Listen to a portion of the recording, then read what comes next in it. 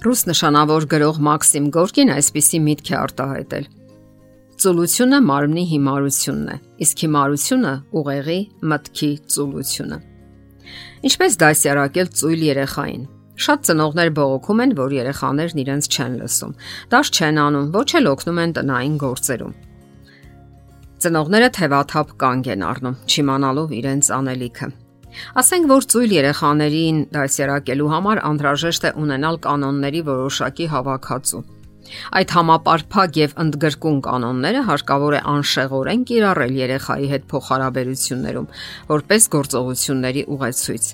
Այնինչ պահանջվում է ծնողներից, դա ժամանակն է եւ համբերությունը։ Արագ ակնթարթային հաջողություններ չեն լինում։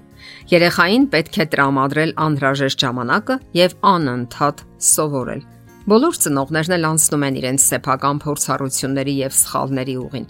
Ժամանակին հարկավոր է ուղղել սխալները, կարողանալ ժամանակին կանգ առնել։ Ու նաեւ պետք չէ ամաչել սխալներից։ Փոխեք այն կանոնները եւ ուղեցույցները, որոնք այլևս չեն աշխատում։ Դրանցից են կախված ձեր հաջողությունները կամ անհաջողությունները, եւ ի վերջո դրանք կօգնեն երեխայի մեջ զարգացնելու համառություն եւ նպատակասլացություն եւ կարող են նրան մղել լինելու կարգապահ, ունենալու հարգանք եւ պատասխանատվություն դասերի, աշխատանքի եւ ընդհանրապես մարդկանց հանդեպ։ Ամենից առաջ հիշենք, որ երեխաները ունեն ծուլության հակում, ինչպես յուրաքանչյուր մարդ։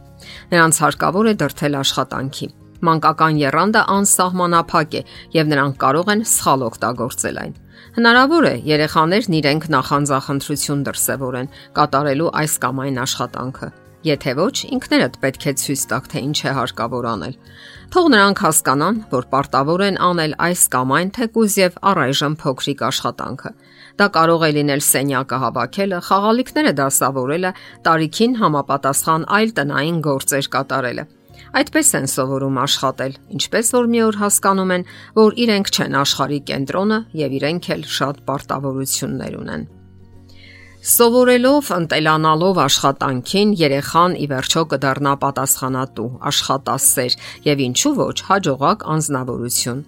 Իսկ եթե երեխային թողնեք իր հայեցողությանը, նա կվերածվի հասուն կյանքի համար ոչ պատրաստ անձնավորության։ Ահա թե երբ են ծնողները վնասում երեխային։ Հաջորդ կանոնը այն է, որ երեխան պետք է լսի ծնողներին։ Եթե երեխան չի լսում, հարկավոր է ամեն ինչ անել, որպեսզի նա լսի։ Եթե ասել եք, որ նա պետք է անի իր դասերը, հավաքի սենյակը կամ լվանը ամանները, պետք է հասնեք նրան, որ չհապաղի եւ կատարի ամեն ինչ իր ժամանակին։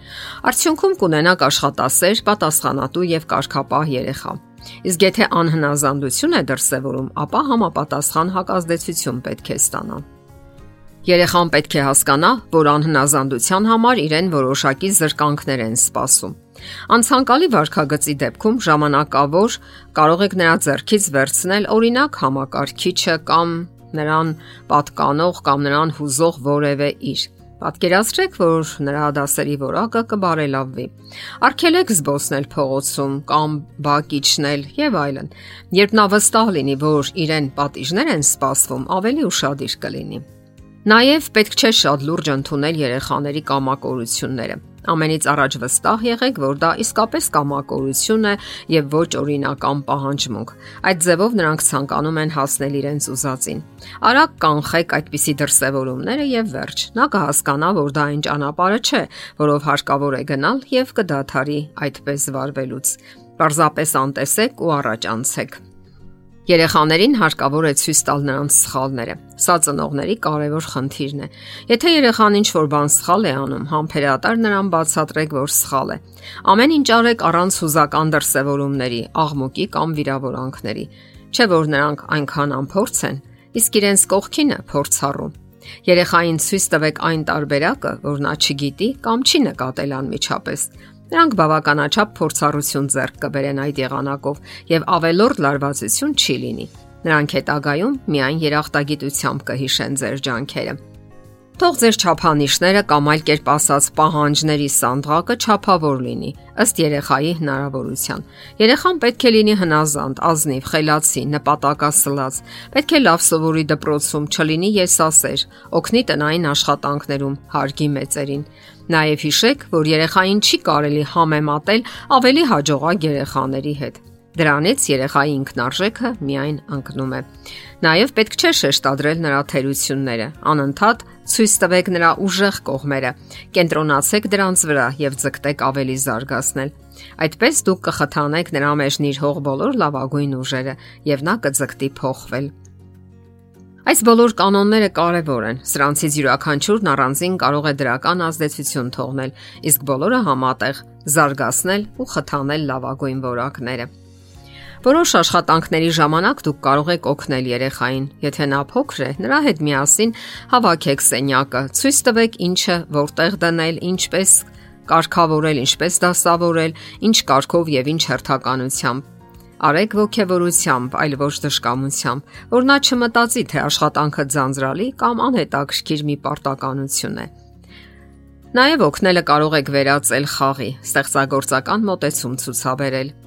Եվ բոլոր դեպքերում մի ափսոսացեք այդ ամենի վրա ծախսված ջանքերը, որովհետև վաղ թե ուշ կքաղեք պտուղները։ Եթերում ընտանիք հաղորդաշարն է։ Հարցերի եւ առաջարկությունների համար զանգահարել 033 87 87 87 հեռախոսահամարով։